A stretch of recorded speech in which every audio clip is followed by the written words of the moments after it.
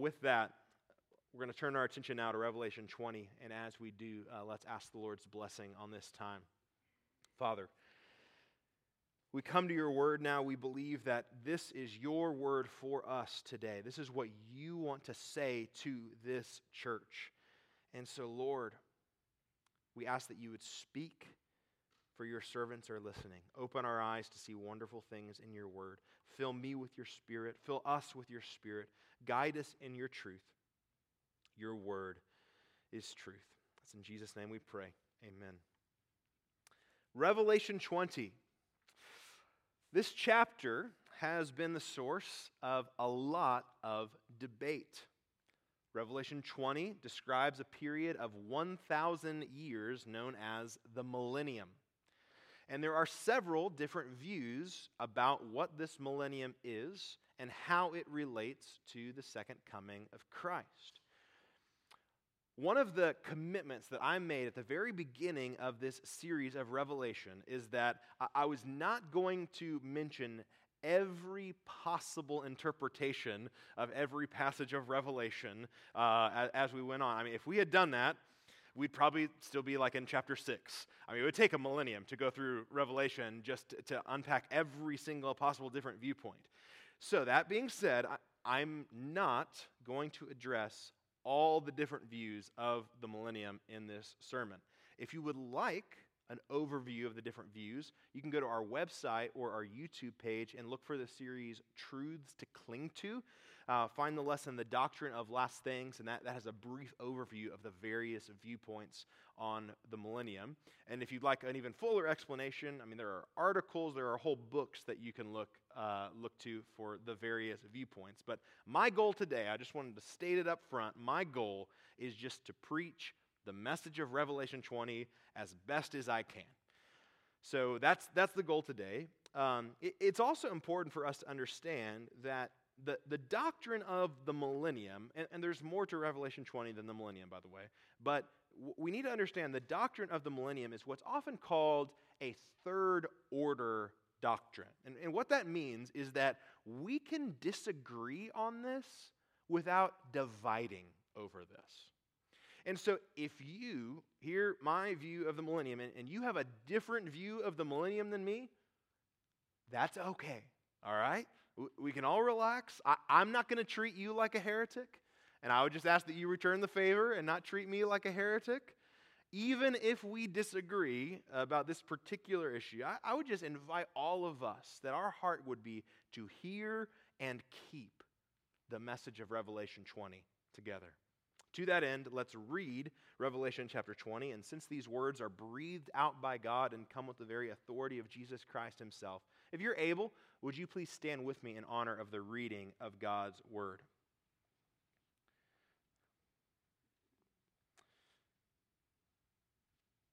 As he was carried along by the Holy Spirit, the Apostle John wrote,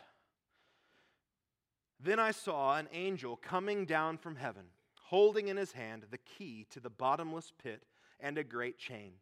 And he seized the dragon, that ancient serpent, who is the devil and Satan, and bound him for 1,000 years, and threw him into the pit, and shut it, and sealed it over him, so that he might not deceive the nations any longer, until the 1,000 years were ended. After that, he must be released for a little while. Then I saw thrones, and seated on them were those to whom the authority to judge was committed. Also I saw the souls of those who had been beheaded for the testimony of Jesus and for the word of God, and those who had not worshipped the beast or its image and had not received its mark on their foreheads or their hands. They came to life and reigned with Christ for 1,000 years. The rest of the dead did not come to life until the 1,000 years were ended. This is the first resurrection. Blessed and holy is the one who shares in the first resurrection. Over such, the second death has no power, but they will be priests of God and of Christ, and they will reign with him for 1,000 years. And when the 1,000 years are ended, Satan will be released from his prison and will come out to deceive the nations that are at the four corners of the earth, Gog and Magog, to gather them for battle. Their number is like the sand of the sea. And they marched up over the broad plain of the earth and surrounded the camp of the saints and the beloved city, but fire came down from heaven and consumed them.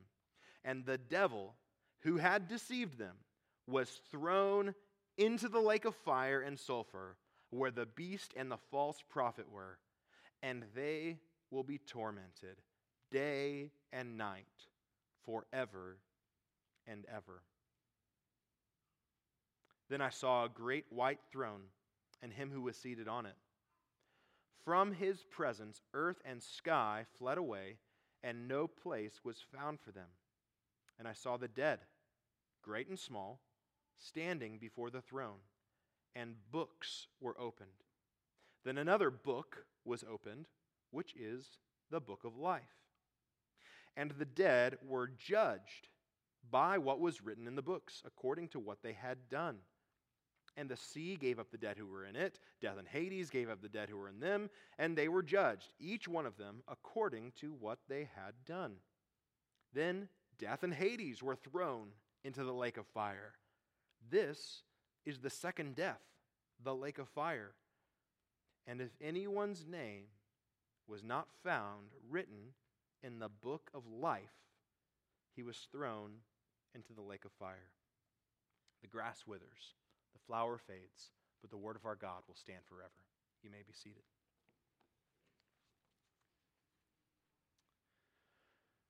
I have titled this sermon, Death Gives Way to Victory, borrowing the line from the song, Because He Lives.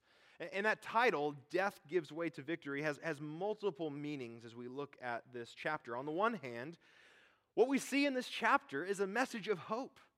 We see in this chapter how Jesus' death brought victory over Satan. We also see how if we trust in Christ, our deaths are a gateway to victory. And we see that when Jesus sends Satan to the second death, that will usher in ultimate victory for Jesus and for his people. So on the one hand, we see a message of hope here. On the other hand, we see in this chapter a message of warning. Because this chapter also shows us that before ultimate victory can come, sinful, rebellious humans must also be condemned to the second death. The central truth that I want us to see in this chapter is that Jesus will bring all rebellion to an end. Jesus will bring all rebellion to an end. And I want us to consider two responses to this central truth. First, hope in Jesus' victory over Satan. Hope in Jesus' victory over Satan. Whatever one's view is on Revelation 20, one thing that everyone agrees on is that Revelation 20 describes Jesus' victory over Satan. And that's something we can all unite around and rejoice in and look forward to. Now, what we see in Revelation and throughout Scripture is that Jesus' victory over Satan involves two major events. Jesus' first coming, when he conquered through his death on the cross, and Jesus' second coming, when he will conquer through his judgment. For those familiar with World War II, Jesus' first and second comings have often been compared to D-Day and V-Day. Jesus' first coming was like D-Day. It was the turning point that changed the course of history, but it wasn't the end of the war.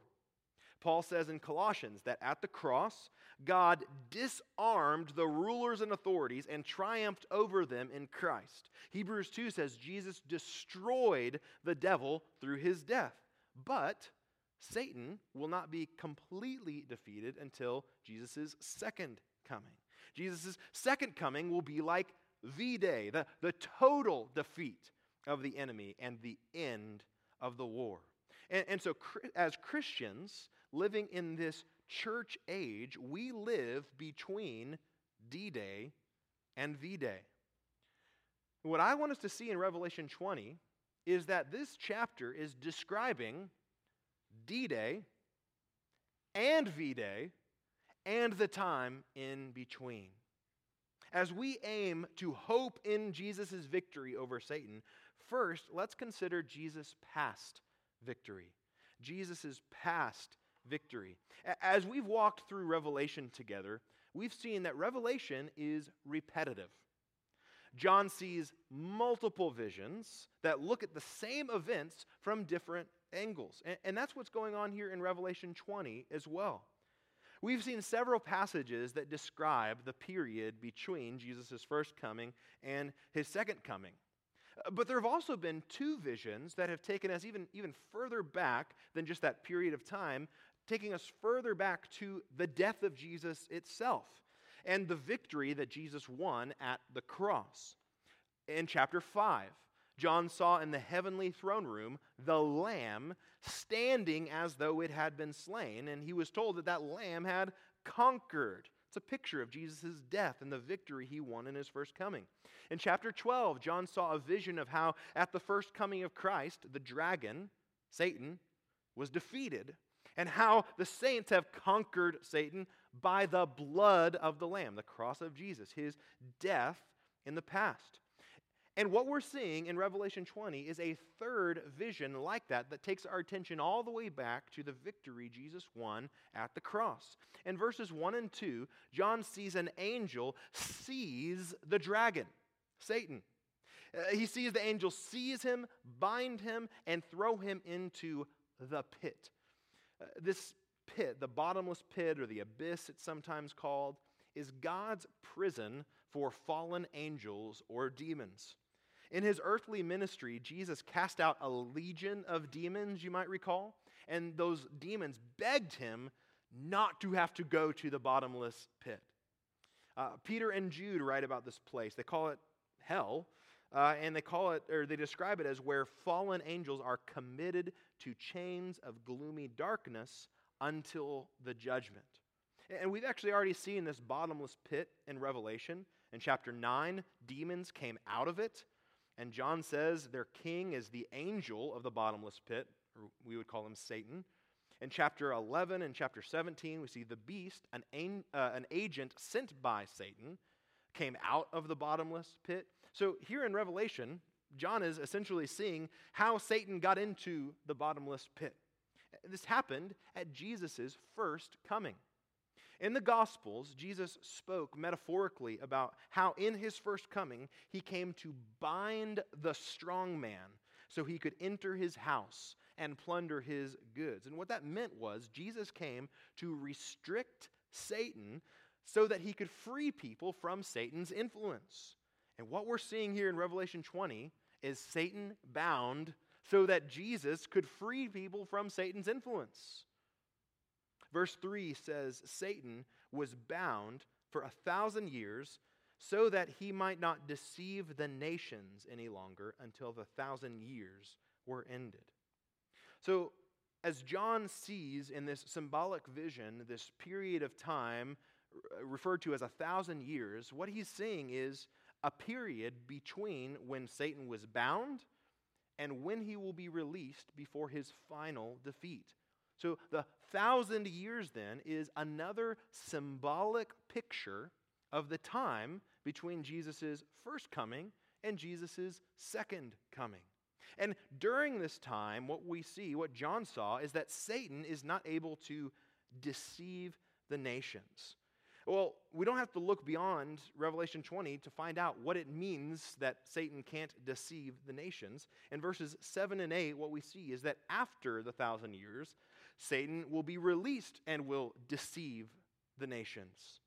And what that means is he's going to deceive the nations to assemble them together for the final battle against the saints, the church. But until that moment, Satan can't deceive the nations like that. In the meantime, what is happening is exactly what Jesus described in Matthew 16:18. Jesus said, I will build my church, and the gates of hell shall not prevail against it. During this time, when Satan is bound, the gospel is spreading to the nations.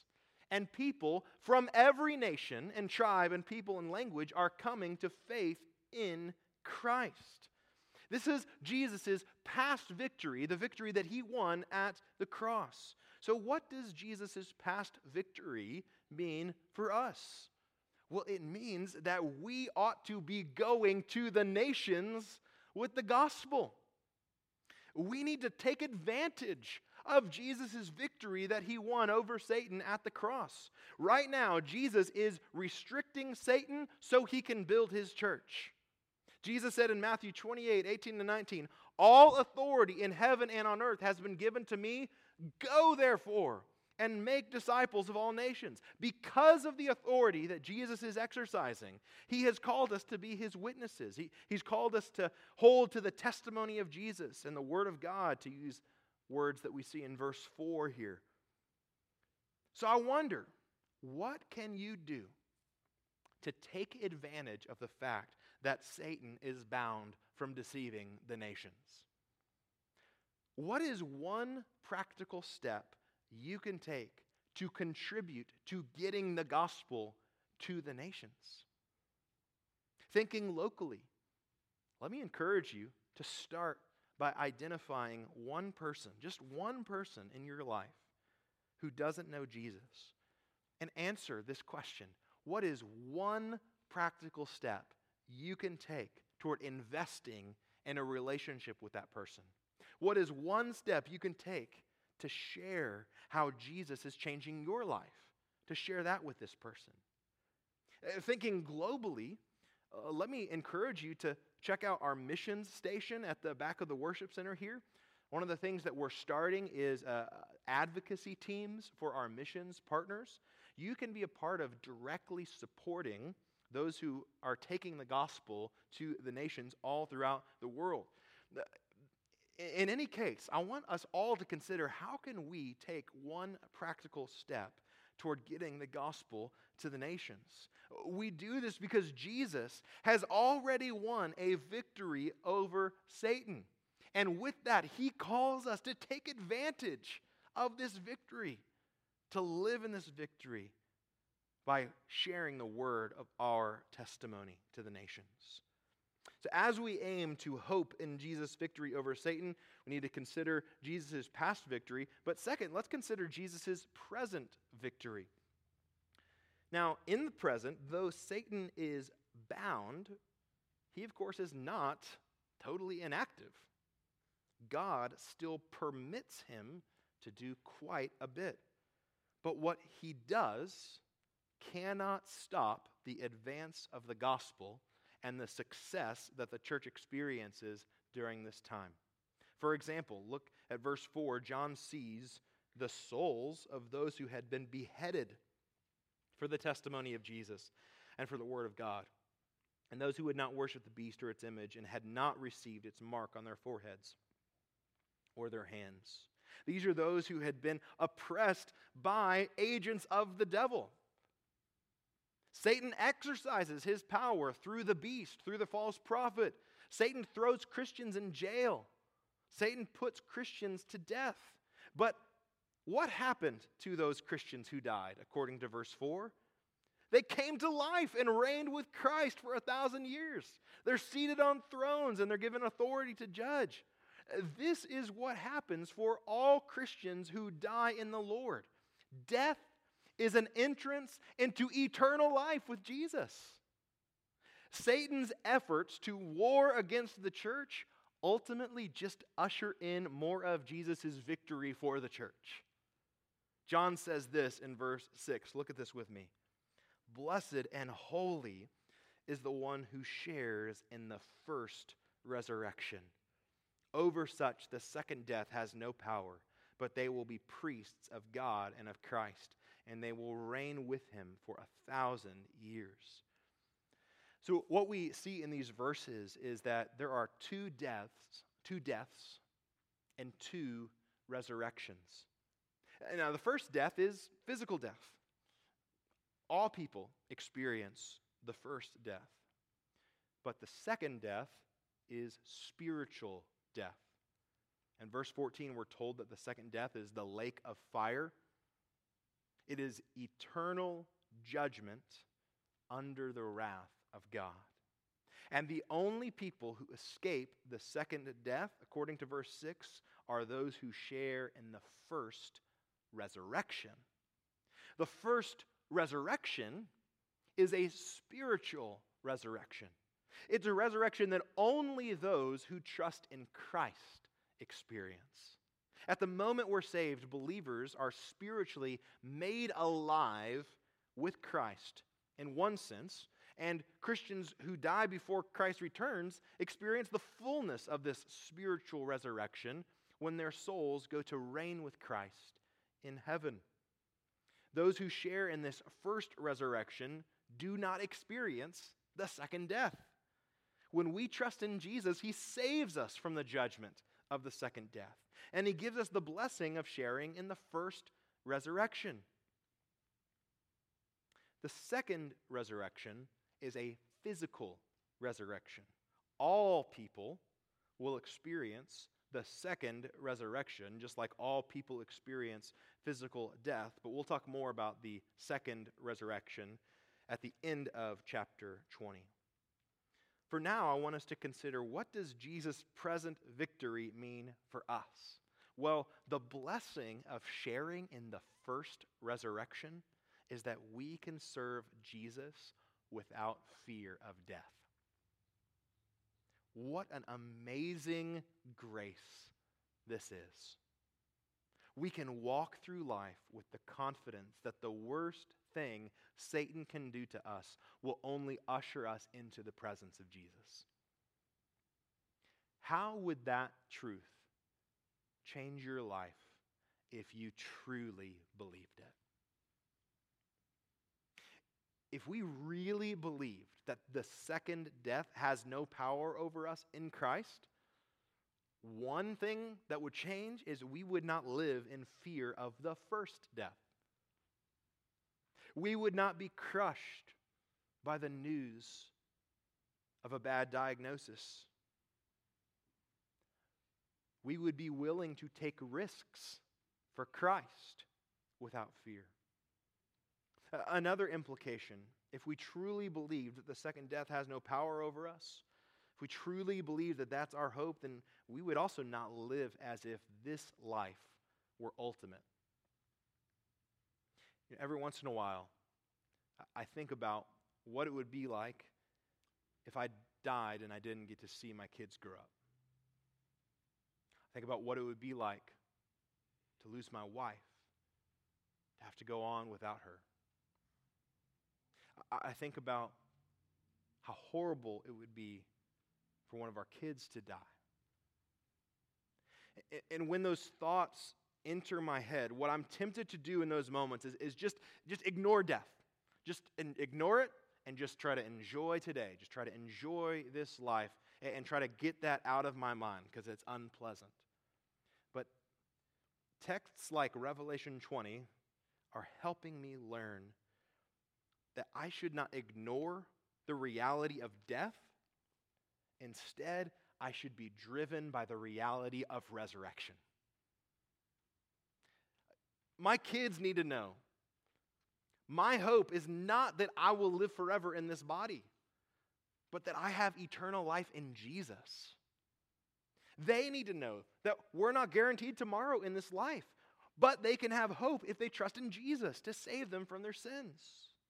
What is best for us, what is best for me, is not pretending like this life is ultimate, not pretending like death is not going to happen. What is best is grounding my confidence in Jesus' resurrection life. His resurrection from the dead that promises my resurrection from the dead if I trust in Him. So may our life in this age be grounded in the hope of Jesus' victory over death. And then third, as we aim to hope in Jesus' victory over Satan, let's consider Jesus' future victory.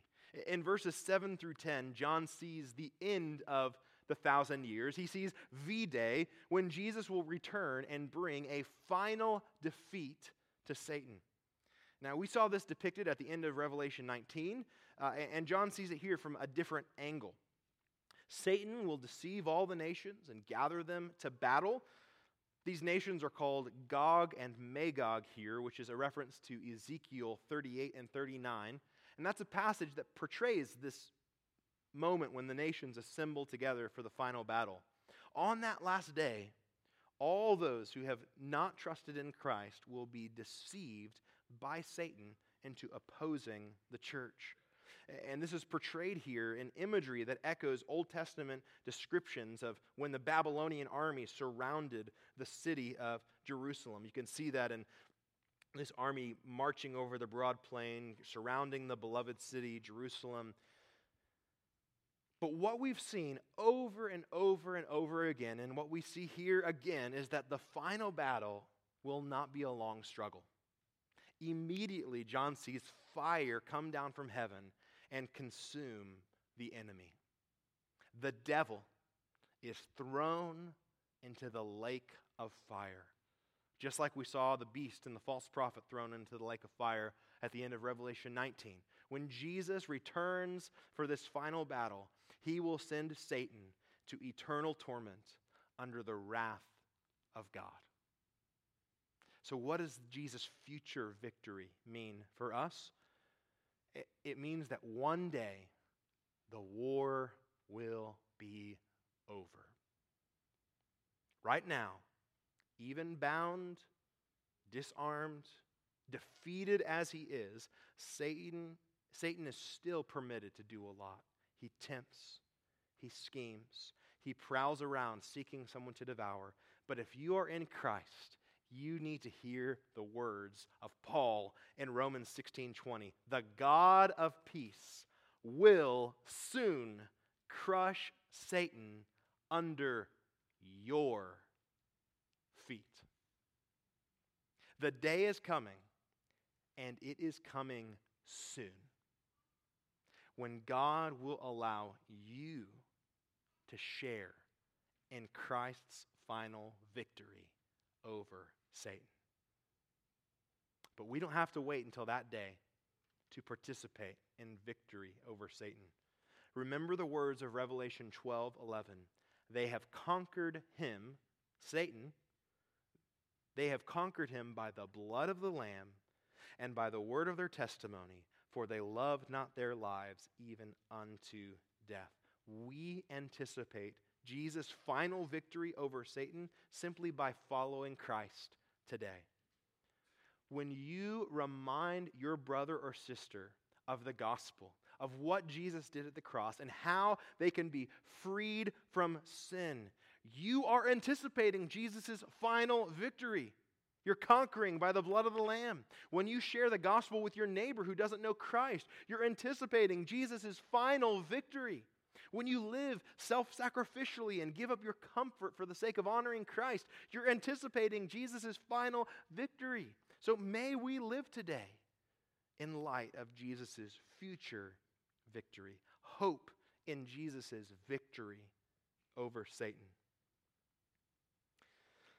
So again, Jesus will bring all rebellion to an end. He will bring Satan's rebellion to an end. And so one way we respond is by hoping in Jesus' victory over Satan. But there's another response we should have to the truth that Jesus will bring all rebellion to an end, and it's this: prepare for Jesus' judgment of humanity. Prepare for Jesus' judgment of humanity. In verse 11, John sees God on his throne, ready to judge all people. Already in Revelation, we've seen glimpses of this final judgment of humanity. At the last trumpet in Revelation 11:18, John heard these words: "The nations raged, but your wrath came, and the time for the dead to be judged, and for rewarding your servants, the prophets and saints, and those who fear your name, both small and great, and for destroying the destroyers of the earth." In chapter 14, John saw the harvest of the earth. And here in Revelation 20, 11 through 15, this final judgment is portrayed yet again.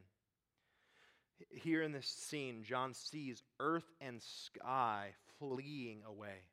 The creation as we know it today is going to disappear. There's no going back.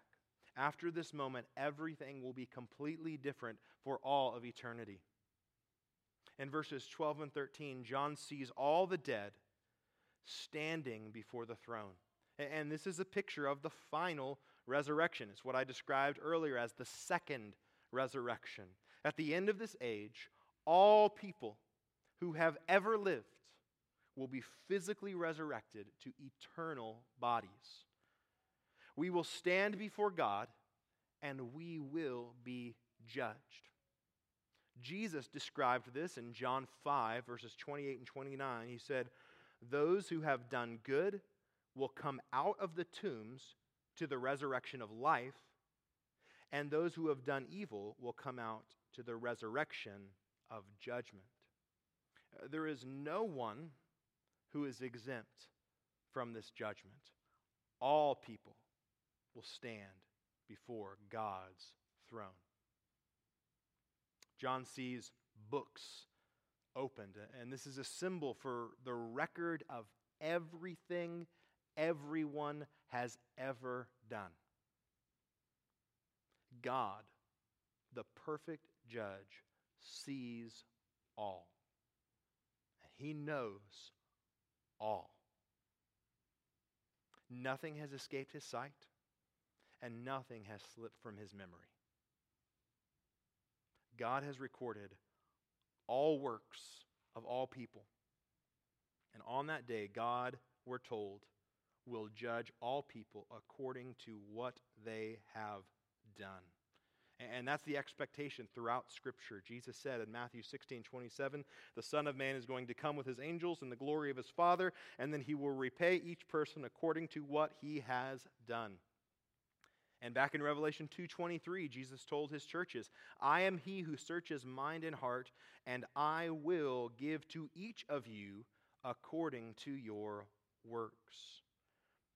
This moment of judgment, this final resurrection, marks the end of death as we know it. Verse 14 says, "Then death and Hades were thrown into the lake of fire." This is the second death, the lake of fire. Isaiah wrote about the day that God would swallow up death forever. Paul said in 1 Corinthians 15:26, "The last enemy to be destroyed is death." And at the final judgment, some will go to eternal life, some will go to eternal death, but after this moment, no one will ever again pass from life into death, because death will be destroyed. So finally then, the last verse of this chapter, verse 15 says, "If anyone's name was not found written in the book of life, he was thrown into the lake of fire."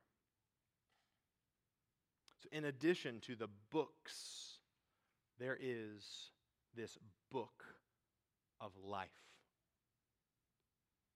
We're told the full name of this book in Revelation 13:8. It's the book of life of the Lamb who was slain. The book of life of the Lamb who was slain is a complete record of every single person who is saved from their sin by the death of Jesus Christ. That book is every person who has received God's free gift of grace through faith.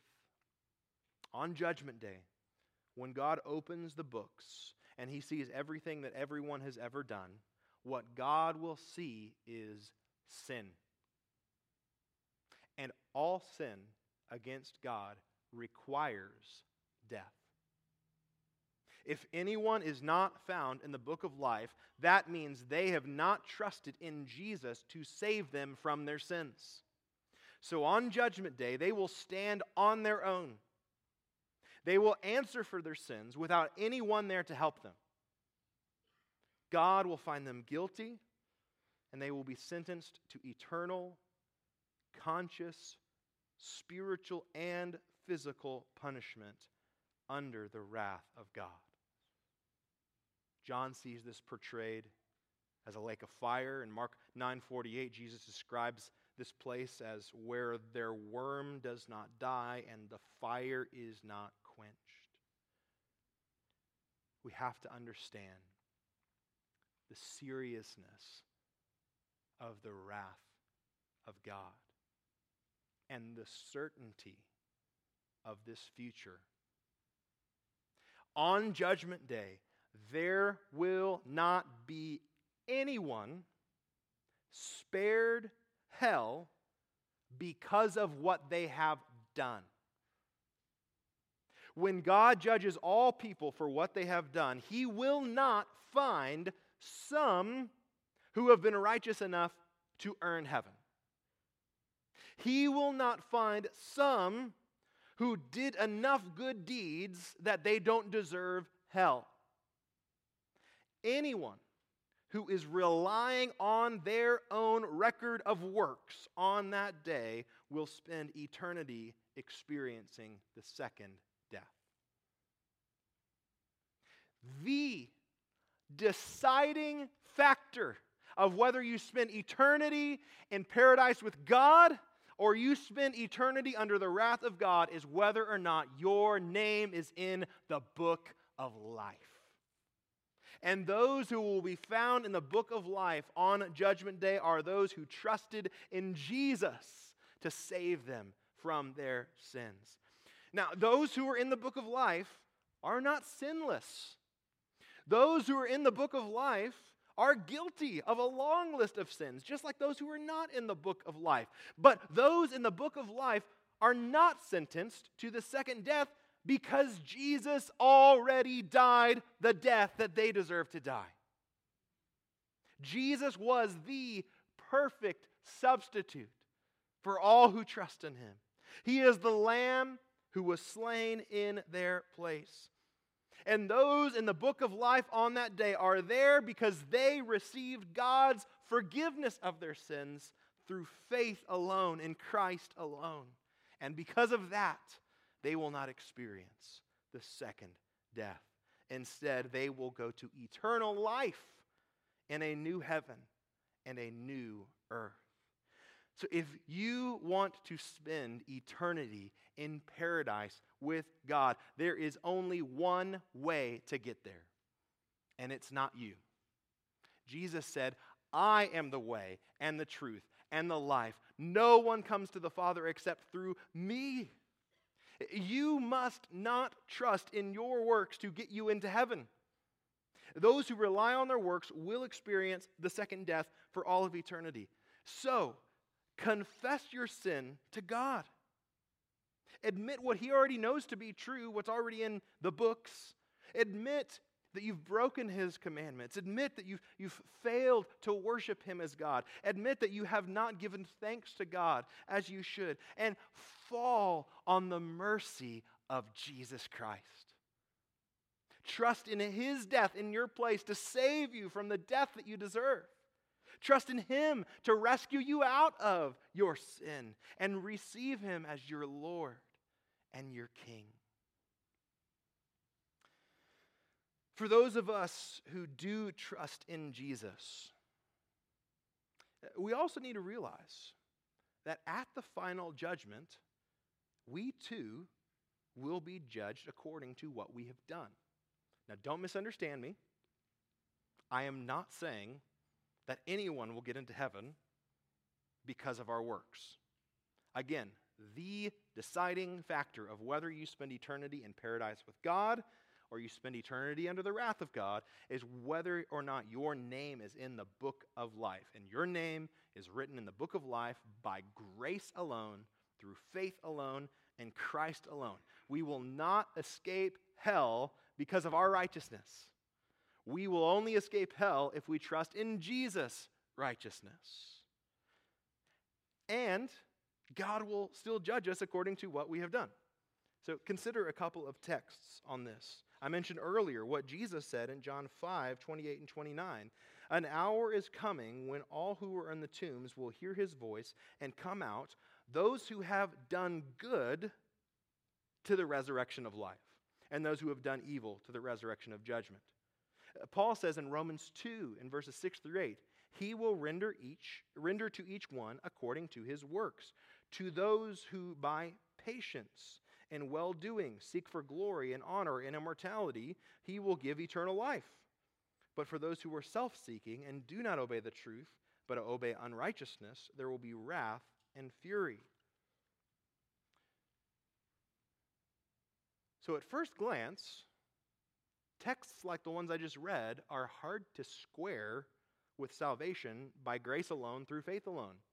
Because it seems the expectation of Jesus and the expectation of Paul, is that those who are going to the resurrection of life are marked by good works. And those who are going to the resurrection of death are marked by bad works. And so, how do we square these two passages and others like them with the gospel, which is by grace alone, apart from works, and through faith alone? Well, what we need to understand from Scripture is this: works are not necessary to cause salvation, but works are the necessary result of salvation. Let me say that again. Works are not necessary to cause salvation, but works are the necessary result of salvation. Genuine saving faith always produces the fruit of works.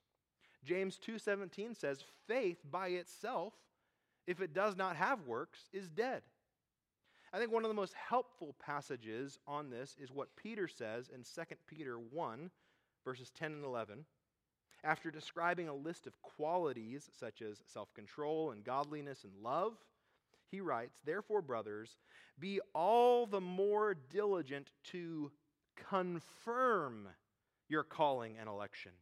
For if you practice these qualities, you will never fall. For in this way, there will be richly provided for you an entrance into the eternal kingdom of our Lord and Savior, Jesus Christ. We do not earn our salvation through our works. We do not keep our salvation through our works. We confirm our salvation through our works. When we live out Christ-likeness, we demonstrate the genuineness of our faith. So why is this so important? Because as we think about this judgment day described in Revelation 20, we need to realize on that day, God will not be fooled. Again, the books will be opened. God will see everything. And so it will not be enough on that day to say, oh, I walked an aisle one time. It's not going to be enough to say on that day, well, Lord, I repeated a prayer at VBS. It's not going to be enough to say, Lord, did I not know all the right Sunday school answers? Those things by themselves might fool humans in this life, but they won't fool God. When God looks at your life, if He sees a life that never produced the fruit that comes from faith, what He's seeing is a life that's never been transformed by His grace. So may we prepare for Jesus' judgment of humanity by heeding the words of Peter in 2 Peter 1:10. Be all the more diligent to confirm your calling and election. For if you practice these qualities, you will never fall. Rehearse the gospel of God's grace. Live in the good of what Christ has done for you. Depend on the power of the Holy Spirit who has been given to you. Bear fruit in keeping with repentance. Continue to confess sin and trust in Christ alone for salvation.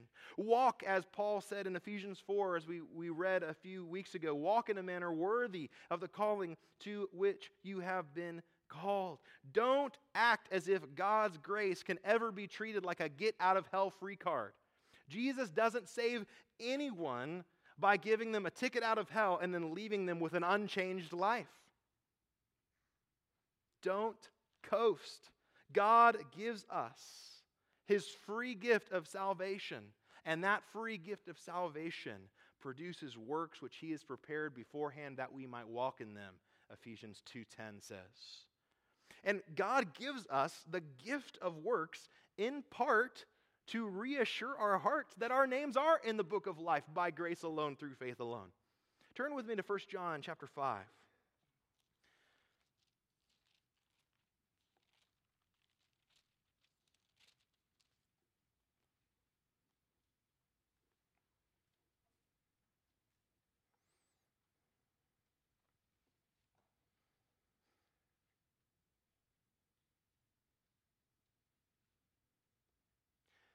Look with me at verses 1 through 4 of 1 John chapter 5.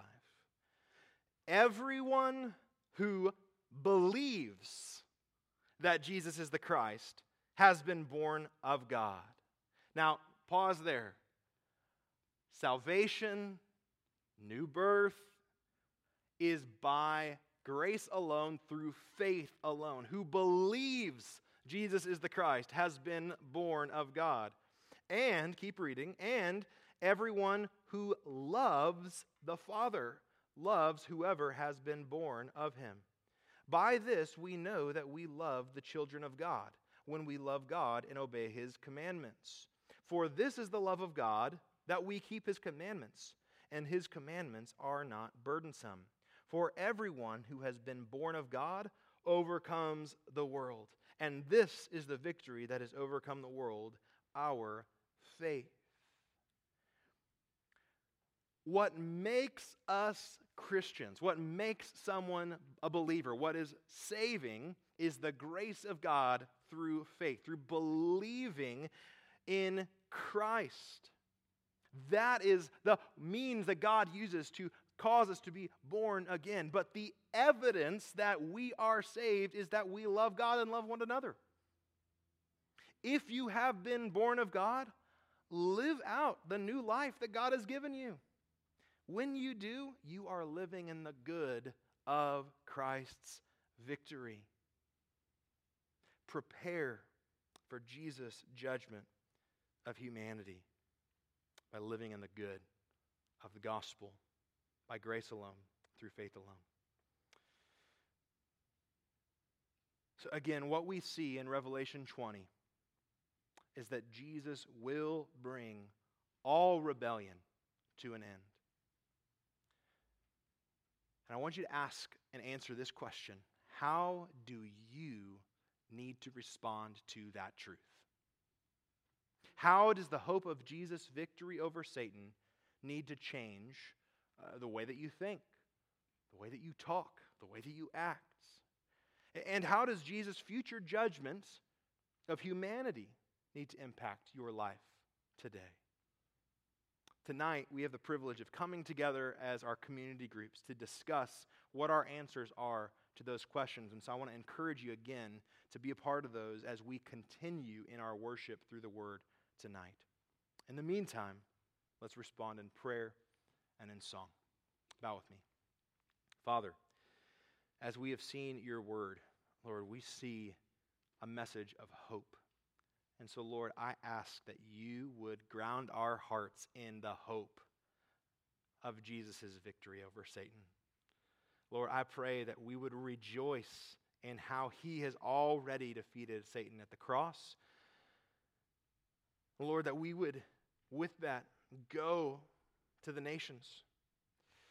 And Lord, I pray that we would live in the hope of Jesus' victory today, that we would not fear death, but that we would know that even our death is just a pathway to victory if we trust in Christ. Lord, I pray that we would look forward to the day that the war is over, that we would live today in hope of Jesus' final victory. And Lord, I pray that we would live in light of your coming judgment on humanity. Lord, that we would remember that everyone will give an account to you. Lord, I pray that that reality would drive each and every person in this room to place their faith in Christ alone. That reality would lead every single person to stop relying on their works, to stop relying on their performance, to stop relying on their righteousness, and to fall on the mercy of Jesus. And Lord, I pray that the reality of that day would also motivate us who are in Christ to continue a life of faithfulness, to continue to stand in the grace that we have been given in Christ, to walk in a manner worthy of the calling that you have given us. Lord, that we would continue faithful, steadfast, until the day we see Jesus face to face. We love you and